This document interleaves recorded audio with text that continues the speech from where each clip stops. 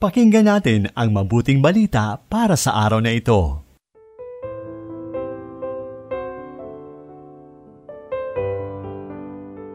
Mapagpalang araw ng Miyerkules, mga kapanalig. Naiiba ito sa lahat ng Miyerkules dahil ngayon ay Miyerkules ng Abo. Dakilain natin ang Diyos. Simula na ng Kwaresma. Kulay lila ang ating pagdiriwang liturhikal. Mapapansin natin sa panahong ito na bubusugin tayo ng salita ng ating mahal na Maestrong Jesus. Lalo na ngayon, araw ng pag-aayuno at pag-aalay ng sakripisyo. Nakahanda ba tayong sumunod sa Kanya sa araw na ito? Itong inyong kapanalig, Sister Gem Maria ng Daughters of St. Paul. Nag-aanyayang ihanda na natin ang ating puso at isip sa pakikinig sa mabuting balita. Ayon kay San Mateo, Kabanata 6, unang talata hanggang 6, at 16 hanggang 18.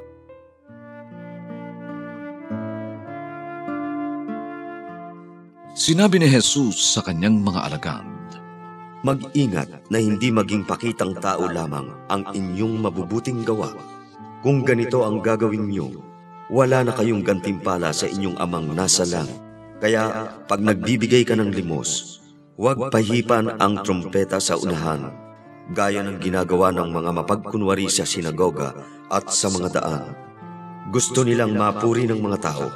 Sinisiguro ko sa inyo na nagantimpalaan na sila ng gusto.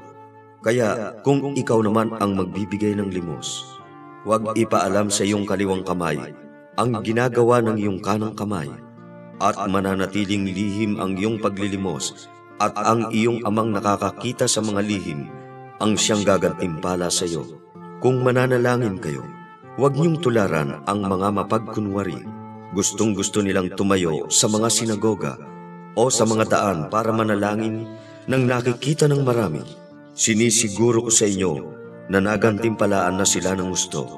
At kung ikaw naman ang mananalangin, pumasok sa iyong silid, isara ang pinto, at manalangin sa iyong ama na kasama mo ng lihim, at ang iyong ama na nakakakita sa ipinaglilihim ang gagantimpala sa iyo. Pag mag-aayuno kayo, huwag magpakita ng lungkot sa mukha, gaya ng mga mapagkunwari. Nagpapakita sila ng lungkot sa mukha para makita ng tao na nag-aayuno sila. Talagang sinasabi ko sa inyo na nagantimpalaan na sila ng gusto.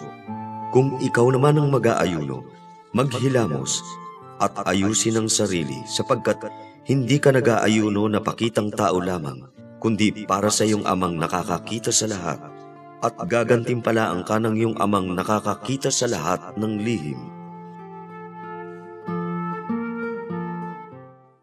Kapanalig, paano ka magpahayag ng iyong pananampalataya tuwing darating ang panahon ng Kwaresma na sinisimula natin sa araw na ito, na Miyerkules ng Abo?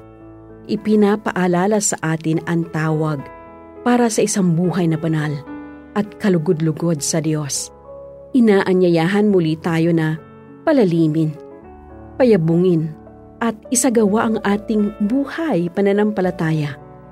Muling ipinapaalaala ng panahong ito ng Kwaresma ang tatlong mahahalagang haligi ng buhay ng kabanalan: panalangin, pag-aayuno, at mabubuting gawa.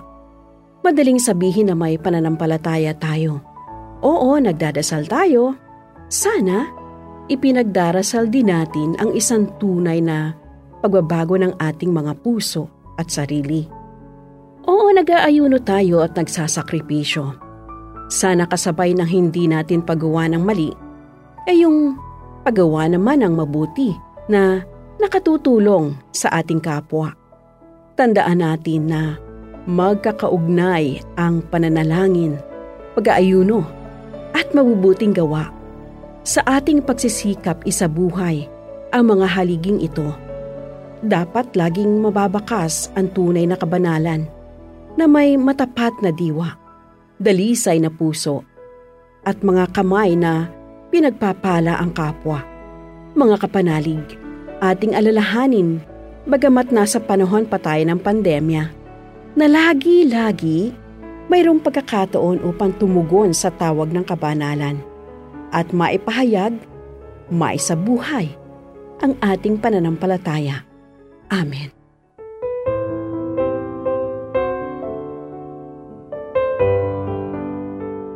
Inyong napakinggan ang mabuting balita para sa araw na ito. Hatid sa inyo ng Paulines Radio.